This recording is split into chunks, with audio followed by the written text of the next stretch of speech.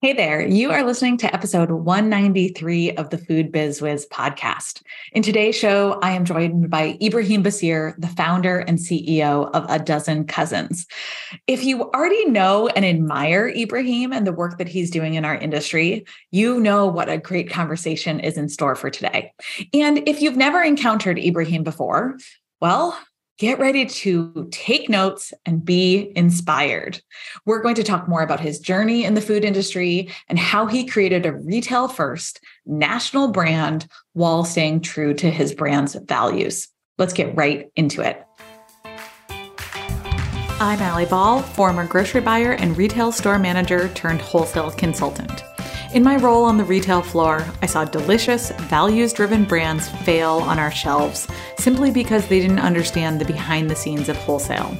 I created the Food Biz Wiz podcast to give you hard-to-access insight from my career in the food industry and the tools and strategies to help you succeed on retail shelves.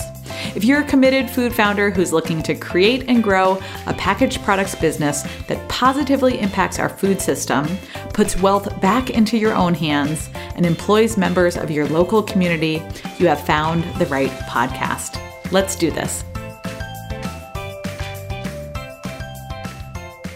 Before we get further in the episode, I've got a free resource that builds on today's show. It's the mini version of my reorder checklist. We all know it's one thing to land on a new retail shelf, and it's a whole other thing to make sure you're selling through once you're there. In my mini reorder checklist, you'll learn the key ways to onboard a new retailer so that you're much more likely to get those reorders coming in fast. Grab the Cliff Notes version of our reorder checklist in our show notes, or if you're a retail ready student who's listening, find our long form version and our training directly on our course platform. Hi, Ibraheem. Welcome to the Food Biz Wiz podcast. Hey, thank you for having me. I'm really excited for this conversation. And I have to admit to you that we were brainstorming podcast guests earlier this year, and your name came up over and over again.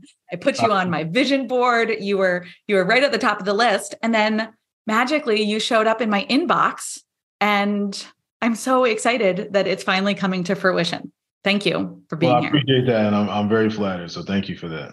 Yeah, you're welcome.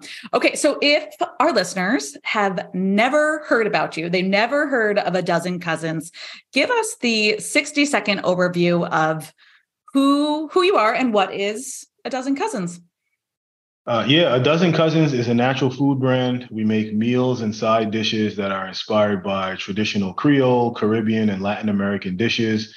We really have three main product platforms. So the first are seasoned beans. They're all fully cooked and seasoned, made with real vegetables and spices and cooked in avocado oil. We have a line of rices that are cooked in bone broth. They have 7 grams of protein and a few grams of collagen. And then we have a line of cooking sauces that allow you to make a restaurant quality dish in 20 minutes or less.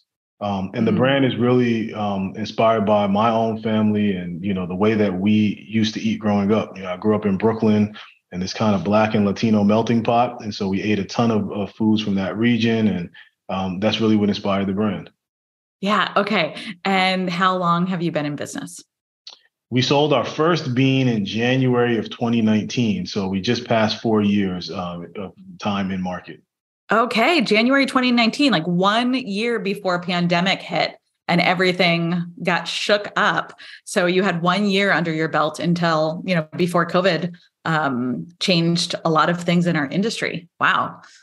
Yeah, it's been a crazy couple of years, man. I feel like we've operated the business in probably 3 or 4 distinct macroeconomic environments, and societal environments, if you will. And it has felt very much like different eras of the business, but thankfully we're still growing and having fun with it. Yeah. Okay. And 4 years. So at the end of the podcast, we'll talk a little bit about what's next for A Dozen Cousins, but I want to kick off with a couple questions about your background in food and how you decided to start A Dozen Cousins in the first place. So tell me how you got on this path and what you did before you started A Dozen Cousins. Yeah, so I mean, going back to the real beginning a little bit, I grew up in Brooklyn in a really big family. So I have 9 siblings. 11 nieces and nephews. And then when my eldest daughter was born, she was the 12th cousin, which is, of course, where the brand gets its name from. But, I'm going back there just to say, like, I've been a foodie and a lover of food really my entire life. In a family of our size, food played a really important role just in terms of celebrating holidays, getting together at the end of the day. It was a reward when you did good at school. It was a gift on your birthday, right? Like, so I've always had this connection to food and knew that I wanted to work in the industry. Fast forward many years, I got my MBA from Wharton, and I actually started my career working at General Mills. So the very first business I ever worked on was Gushers, fruit roll-ups, and fruit by the foot, which was a dream for me at the time. I love fruit snacks, still do love fruit snacks. And, I had a chance to work on a number of different businesses during my time at General Mills. Eventually, I had a chance to work on the Annie's business, which is, of course, an organic kids brand. They were based out in Berkeley at the time that General Mills acquired that business. And I had a chance to move out to Berkeley and spend 2 years working on the brand. And so it was during that time that I really fell in love specifically with the natural product world. I would say prior to that, worked on a lot of conventional businesses and slowly went on this journey of just learning more and more about ingredients, sourcing, health and wellness, the role that food plays on your body, on the planet, so on and so forth. And so, I fell in love with the ethos of the natural product world, but the thing that was still missing for me was this element of culture and joy that I had with food growing up. Food for me was never just about fueling your body. It was also about, as I mentioned, this connection to your people, the places that are special to you, so on and so forth. So I felt like there was an opportunity to create a brand that brought those two worlds together, and that was just as much about high quality ingredients and great innovation as it was cultural authenticity and celebrating kind of the people and the places that make the food special. And so that's what gave birth to A Dozen Cousins. And, we launched with beans as our very first product. It felt very symbolic of what we were trying to do in the sense that beans are a very healthy food, but they also taste great. And there's a lot of cultural and emotional content there as well. Yeah, because let's be honest, even 4 years ago, even today, the natural products industry is pretty homogenous. It's, filled with middle-aged white dudes and not much diversity in our natural products industry. So I feel like it was right time, right place. Like we were ready for it. Yeah, I agree, man. It's been very beautiful. Honestly, it's been 180 in terms of when I first launched the business. A lot of the initial feedback that we got, whether it was investors, retail buyers, et cetera, was like, is there demand for global cuisine at scale? Will this be too niche? Will people pay a premium for these foods, right? Versus today, I feel like there's broad acceptance that, oh yeah, we need more global cuisine. The country is changing. Demographics are shifting. We need to lean into these spaces. And so, as an entrepreneur, on the one hand, it's very rewarding, right? That I think the thing that we saw a few years ago has now become much more popular or much more common knowledge or common belief. So that's been really rewarding. But to your point, there's still a long way to go in terms of like actualizing that across supermarkets, across the country. But I think we're yeah. Yeah, absolutely. And you're right. Like it has changed a lot in 4 years, but there's so much change that's still needed. We're just scratching the surface there. For sure. I agree with that. I have a question for you. So for our listeners who are like, well, Ibraheem, you have experience at General Mills and then you worked at Annie's, like, no duh, you were able to launch a national brand. Like you have all of this experience. I'm a food founder who is coming from an entirely different industry, or I have zero experience in a larger food brand. What would you say to an entrepreneur who doesn't have that same experience that you did, but really wants to get their brand to a national level?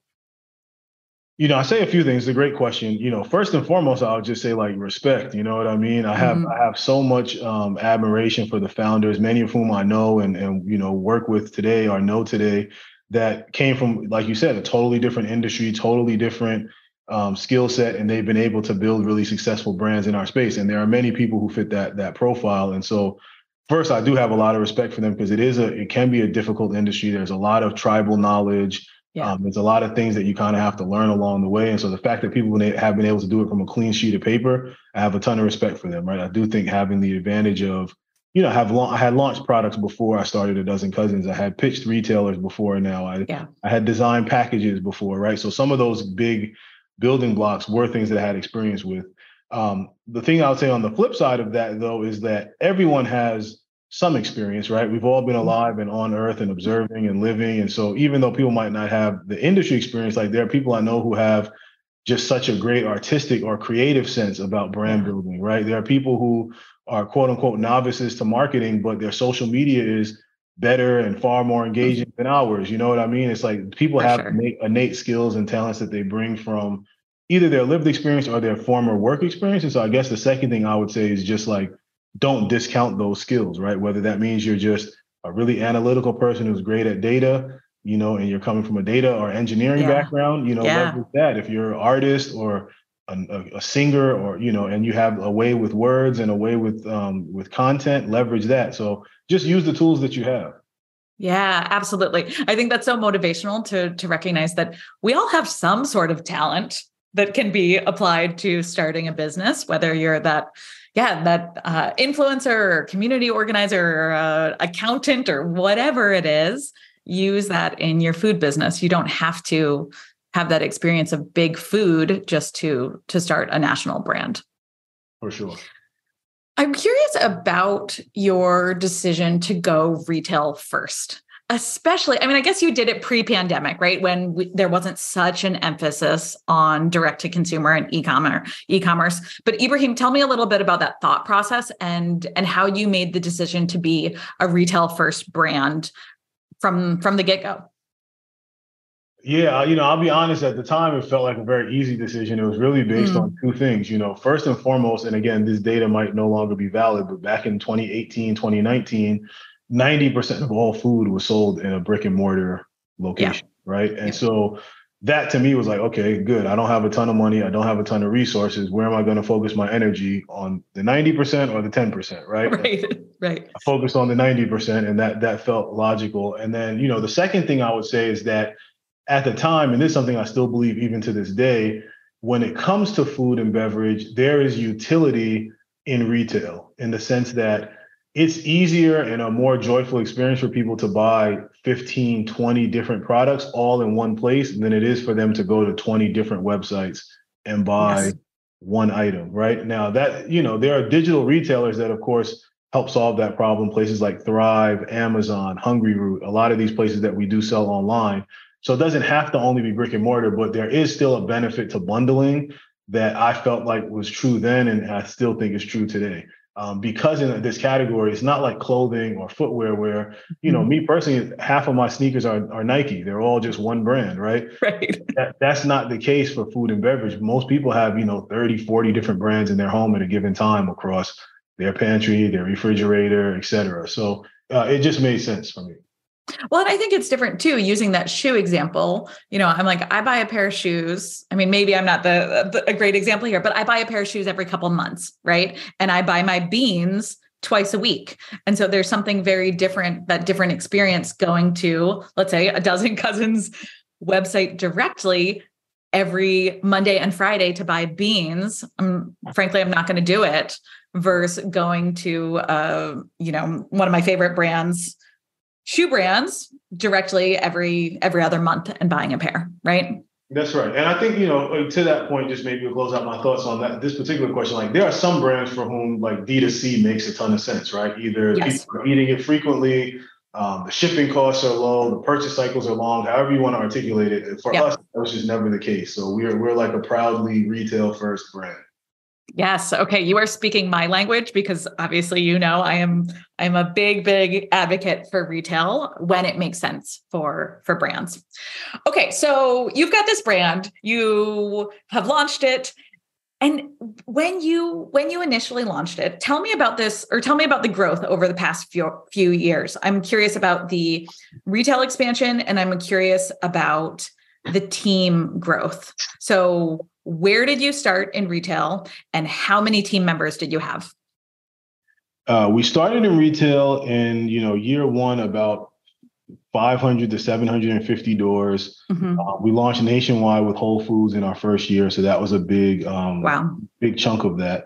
And at the time, it was just one employee. So I was the only full-time employee at the company at that time. Yes. Okay. We worked Wow. with a number of, external resources. So we had a sales broker, we had a kind of fractional accountant who kind of managed the books.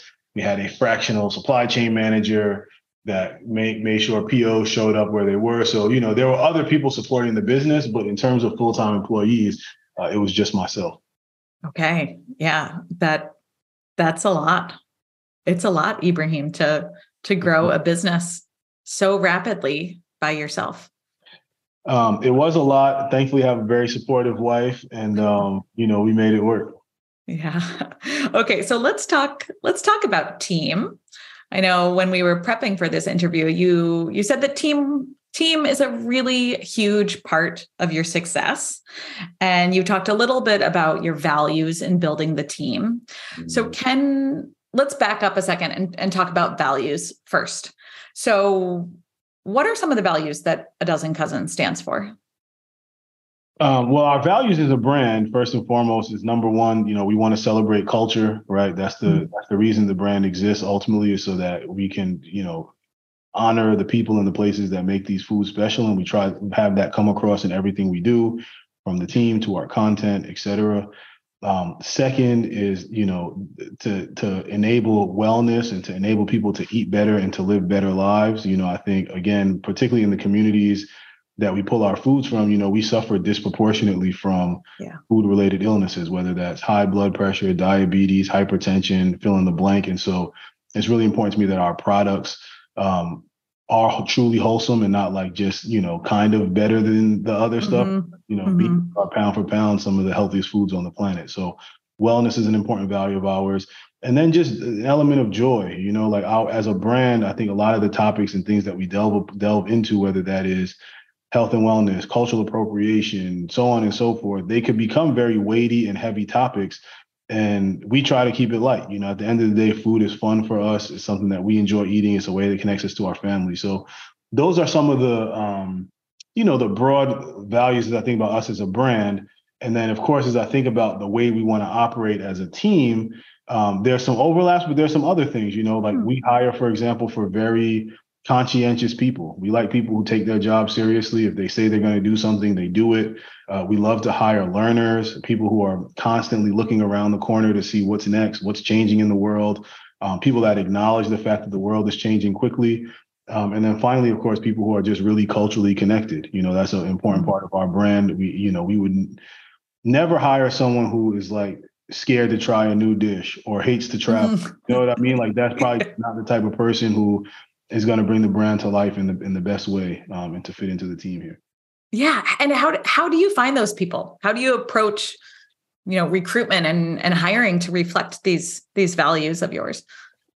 Yeah, there's a few things I would say. First and foremost is we have, and I'll speak for myself first and foremost, just a different mindset in terms of talent itself. When I was working at a large company, I do think at times it's easy to feel like when you extend someone a job offer, you're doing them a favor, right? Like, hey, here's a salary, here's a benefit package. You get to work at this company with this brand on your resume. Like, you should be thankful to me. And I think when you're at a startup, it's kind of the exact opposite, right? It's like, I feel like people are doing me a service when they come join our team and they dedicate their time, their effort, their energy to us, So I think first and foremost, there's just I hope a very different tone in terms of how we recruit people. It's like, every interview is mutual. I want them to feel like this company is a good fit for them. My leadership is the type under which they'll thrive. They're excited about the responsibilities that they have.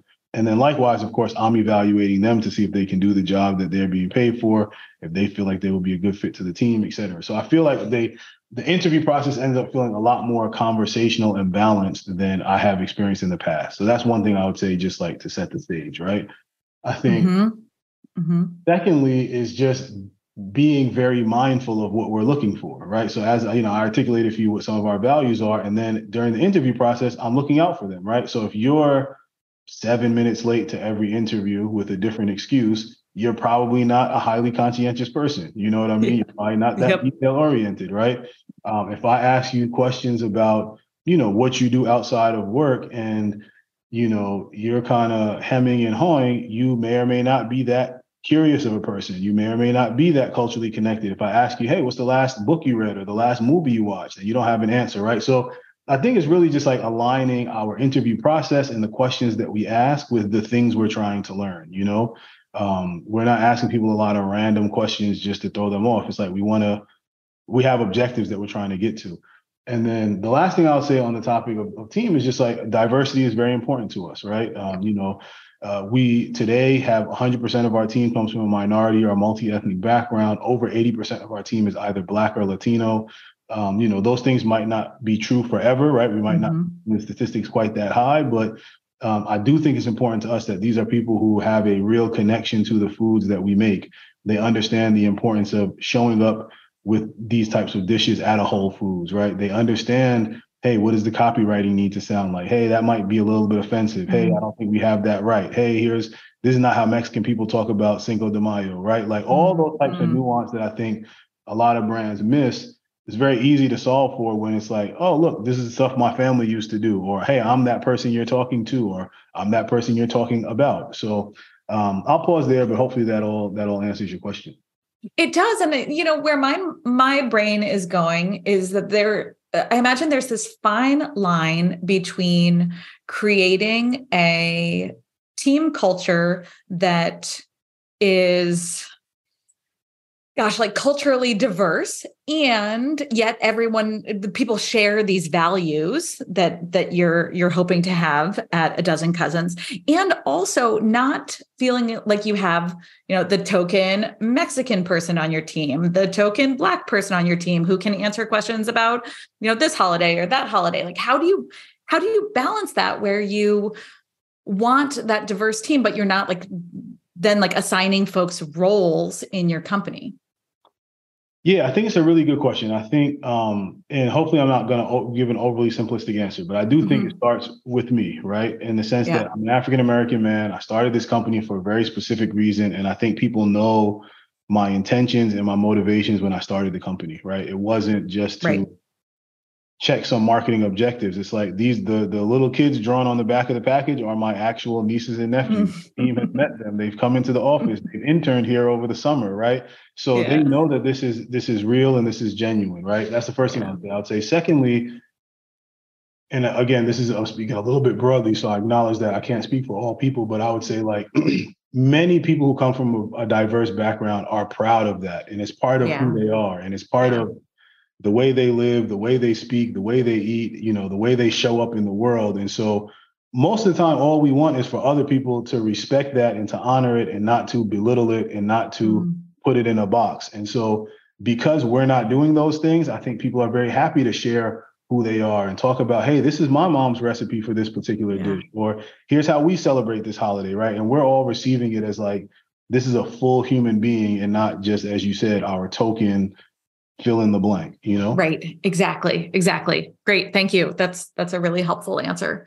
So when you think about team culture, how do you balance that? How do you ensure that your team members are happy and joyful, and also that work gets done? It feels like it sometimes in companies, these things can feel like they're at odds.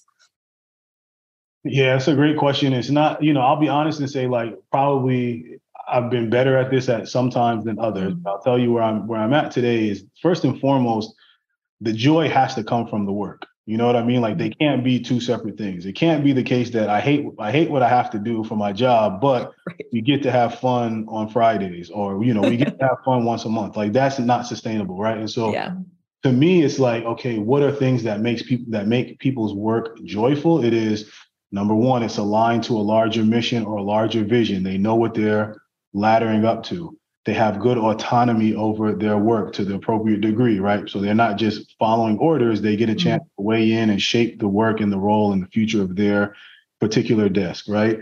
They have the tools and the resources they need to do their job, right? They're not being asked to do 2 weeks worth of work in a day. You know what I mean? There's realistic deadlines and goals. All those things to me are so much more important in terms of people's day-to-day enjoyment of their work than the one-off, the ping pong table is the classic example that Right. people use, but there's many outings that they're not going to make up for that first group being out of whack, right? If people don't feel like I have the clarity on my job, I have the resources to do it, and I'm like proud of the work, nothing will overcome that.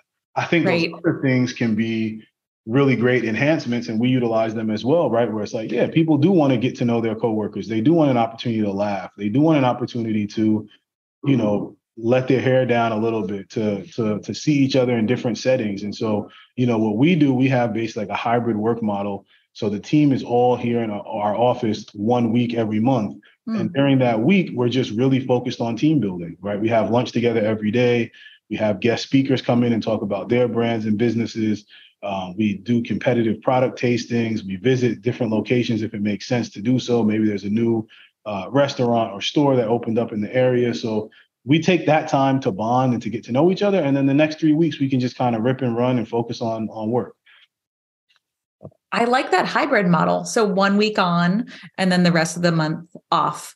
How many people do you have at this point? We have 6 full-time employees. 6 full-time. Okay, cool.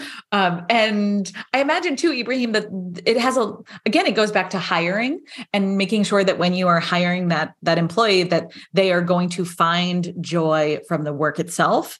And that's one of the most important aspects of it. And that's what fulfills them first and foremost.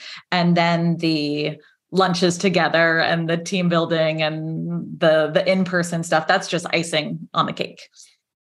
For sure, man. I think that's very well said. Like at the end of the day, there are many people for whom our company would not be a good fit. They would not enjoy working here. I probably wouldn't enjoy them being on the team. And that's great. The goal is to find all of that stuff out before an offer is extended and before an offer is accepted, Yeah, totally. I mean, we work with a recruiter for hiring. And one of the things that she's really taught us is that we want to almost like repel people from our brand, just, from Food Biz Wiz, just as much as we want to attract the right people. And we can do that, on our website. We can do that through our social profiles. We do it on the job description itself. And then people will know whether or not they're the right fit for us and what we stand for in the food industry. For sure. I think it's really smart. Yeah, this is all Cindy, not me. I'll give credit to our recruiter. So, Ibraheem, I have a couple more questions for you, and I just want to dig into the values piece a bit more, especially for our listeners who feel like the food industry is really hard. Again, it's changing, but the food industry historically has been really homogenous. It can be challenging to make money, and it can be challenging to create a product at the price point that you want, that is still of a certain caliber, or the ingredients that you want. And oftentimes we work with food founders who feel like they have to compromise on their values. Have you ever felt like you've had to compromise on your values at A Dozen Cousins? Man, that's a great question. I will say, have I had to compromise? In general, yes, right? Like there's a gold standard Cadillac version of every idea that I've ever had. And has almost never, the final version has almost never delivered 100% on that, right? Yeah. Now, what I would say is important is like to prioritize, right? There are some things that you have to draw a box around and say, we're 100% never going to do that, right? So if it's around like food safety, dishonesty, lack of integrity in how we do business, like those things need to be in a red box that it's like, okay, those are values we're never going to touch, we're never going to violate. I'd rather not sell the product than to go against one of those things, right? And then you have to kind of move on down the list, right? There are some things that are really important, then there are some things that are just nice to have, and there are some things where it's like, hey, flip a coin, you know what I mean? You could go either way. And so I feel like I manage those trade-offs every single day, right? Where it's like, okay, even sometimes it's just a question of the timeline. It's like, all right, do you want to do it this way in 6 months or do it tomorrow like this, and you have to make those trade-offs. So I just think having a clear understanding of what's hands-off versus like, hey, where am I willing to move and deal and wheel, if you will, then that's really important for me. Yeah, I hear you saying that it's essentially for our listeners, they need to bullet point out their non-negotiables. And these are the things that they are not willing to compromise on. And then, like you said, go down the list from there. Here are the things that oh, I could budge a little bit. And then here are the things that, take it or leave it. But starting with those non-negotiables is the thing that they can really stand in as they are faced with those tough decisions in building their brands. I think that's right.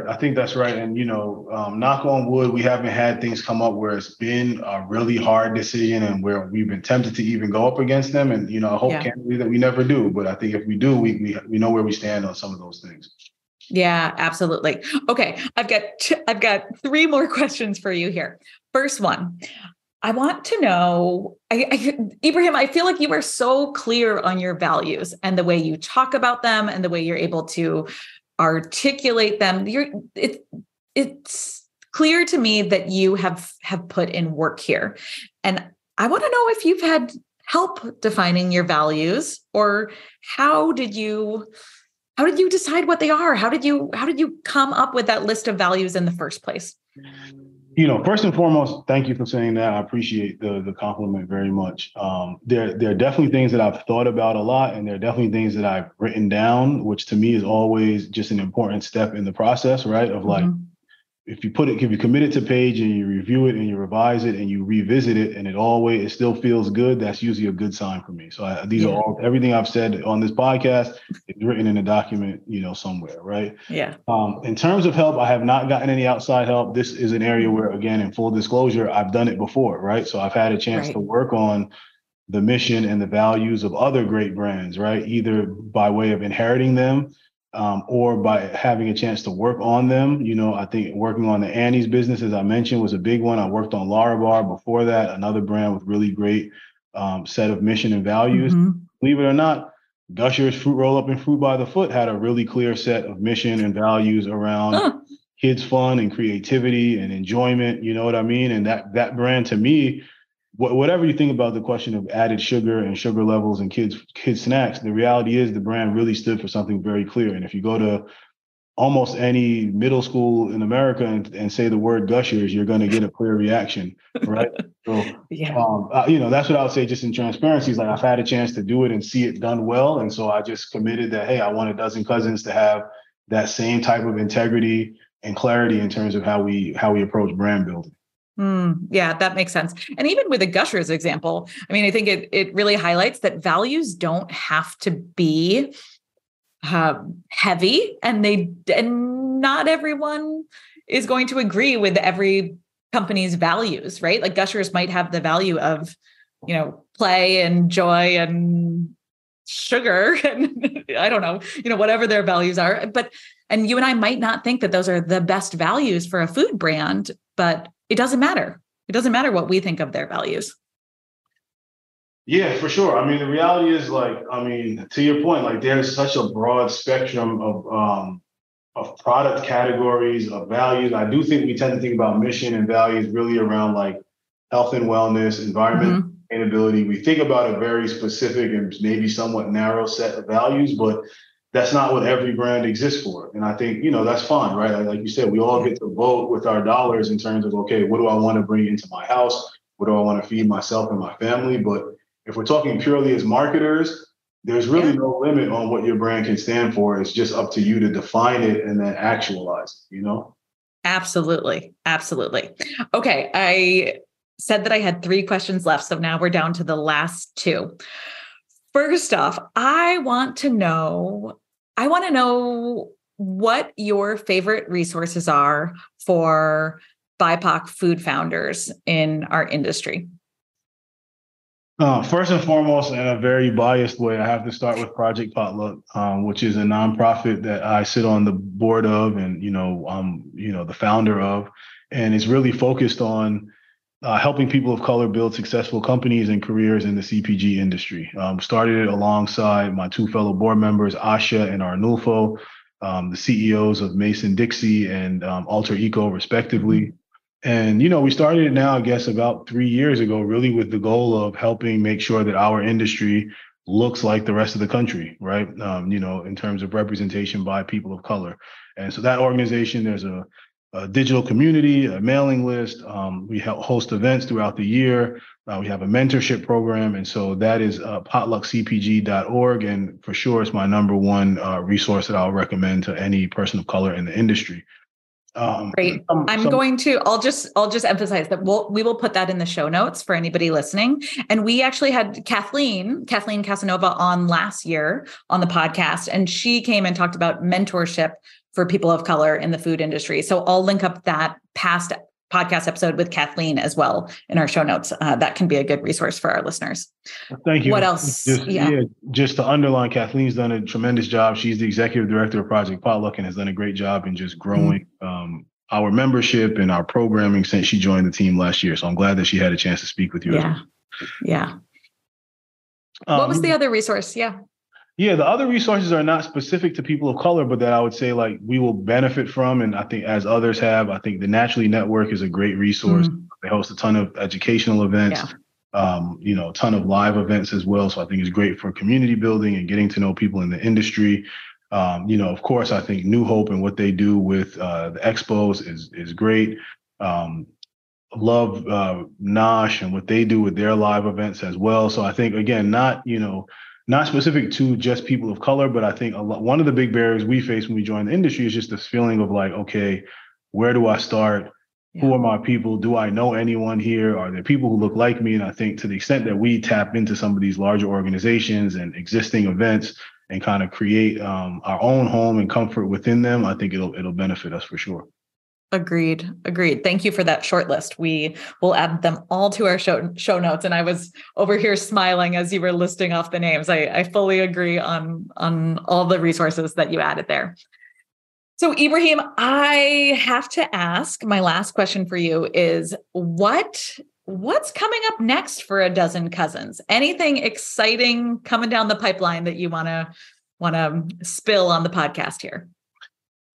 Man, first of all, we have many, many exciting things coming, most of which I cannot speak about yet. I'll speak about one that's maybe in the very recent rear view mirror, which is our Mama's Meal Kit, which we just launched alongside Gold and Partake in honor of Black Maternal Health Week. It's something that's very near and dear to me. Each year we do a social impact grant where essentially we focus on an issue that is facing communities of color. We focus on different socioeconomic health disparities in the U.S. And so this year we focused on the Black maternal health crisis. Put very simply is that Black women are 3 times more likely to die from childbirth or a related condition than their white counterparts are. And so what we did is essentially we created this meal kit. On the one hand, it supports new moms. It's something that you can buy as a gift for mothers. It has some great superfood powders.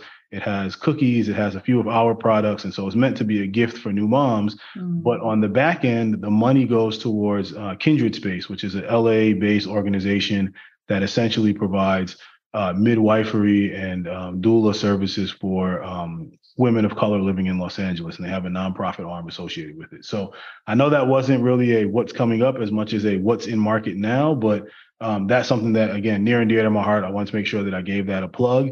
And then other than that, I would just stay locked into our Instagram and our website. We do have some new items launching throughout the year and a lot of cool initiatives coming up. I hear you on not wanting to spill the beans on some of the things coming down the pipeline. So I appreciate that. And I'm so happy to hear about your social impact grant. We didn't talk about it on the podcast here, but that seems obviously like so aligned with your values of enabling folks, particularly communities of color, to have access to your food, have access to wellness. And you're directly doing that through A Dozen Cousins and the social impact grant. Yeah, for sure. I'll give just maybe one more bullet on it. Yeah. Right. We didn't talk about it deeply, but it really came about in the early years or early days of the brand, really. I was talking to a good friend of mine who, he challenged me on the question of, hey, if you're building this brand and this business so that people of color can eat better and that people can embrace these foods of their childhood, like, okay, aren't there going to be a lot of people who can't afford your $3 or $4 beans at Whole Foods, right? Yeah. And, it stuck with me, right? Obviously, on the one hand, we don't want to make stereotypes. The reality is there are many Black and Latino consumers that can afford to shop at Whole Foods and do shop at Whole Foods, and we embrace them and love the business that they give us. But there are people in those communities that can't afford these products. And so to me, it was important that we had, another way to impact them. And that's where the grant came about, where it's like, okay, look, we're going to have the most impact through our foods and our products themselves. But then we also think that we can help touch these communities through the grant, which, I described. And it changes every year. Last year we worked with a group called Hike Club, which is a LA-based nonprofit, helps women of color get their first experiences in the outdoors. So camping, hiking, backpacking, et cetera. And that, again, is a big socioeconomic health disparity, right? If you are Black, brown, or poor in America, you're far more likely to live in an urban area, to have less access to nature, to spend less time outdoors. And so, we've had a lot of fun with the grants in terms of like educating ourselves on new issues, educating our consumers on those issues. And it's been really fruitful and rewarding. Yeah. Oh, thank you for sharing more about that grant. I'm just in such admiration for the brand that you've built and all of the impact that you're having, not only in our industry to fellow food founders, but also clearly outside of the industry for our consumers as well. Ibraheem, I really respect what you're building. I really appreciate you saying that. Thank you for the kind words. And it was really an honor to be here. These are some great questions. So thank you. You're welcome. Okay, so Ibraheem, I'm going to link up all of your contact information. The website will link up your social impact grant. We will make sure we've got all of those details on our show notes. We'll include Project Potluck as well, the past podcast episode with them. And again, I can't thank you enough for being on here today. I really appreciate the time that you spent with us on the Food Biz Wiz podcast. Thank you again. Thanks for having me. You're welcome. And my whizzes, again, thank you to our listeners. Thank you for tuning into this episode today. I have been looking forward to this episode for a long time, and I hope that you enjoyed it just as much as I did. If you are listening all the way to the end, Ibraheem and I want to know that you have stuck around. So snap a screenshot, tag me in your stories or on LinkedIn, and tell me your big takeaway. I'm at It's Allie Ball, and Ibraheem's brand is A Dozen Cousins. We would love to know what inspired you, and I would love to give you a follow right back and reshare your learnings. So from here, you know the drill. If you want more values-aligned food industry conversations, send me a DM through Instagram and say hello. Click through to my LinkedIn or join us in our Food Biz Wiz Facebook group. All are linked in the show notes, as well as all of the resources mentioned from today's episode. Thank you for listening, and I'll see you right back here next week.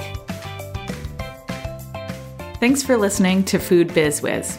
If you're enjoying this podcast and the tools it gives you for growing your packaged product business, please subscribe so you never miss an episode. From one small business owner to another, I am deeply grateful for your support of this podcast, and I appreciate it when you share it with your fellow food founders, share it on social media, or leave me a review on your listening platform. Ready for more? Find out how we can work together at foodbizwiz.com. I'll see you right back here next week.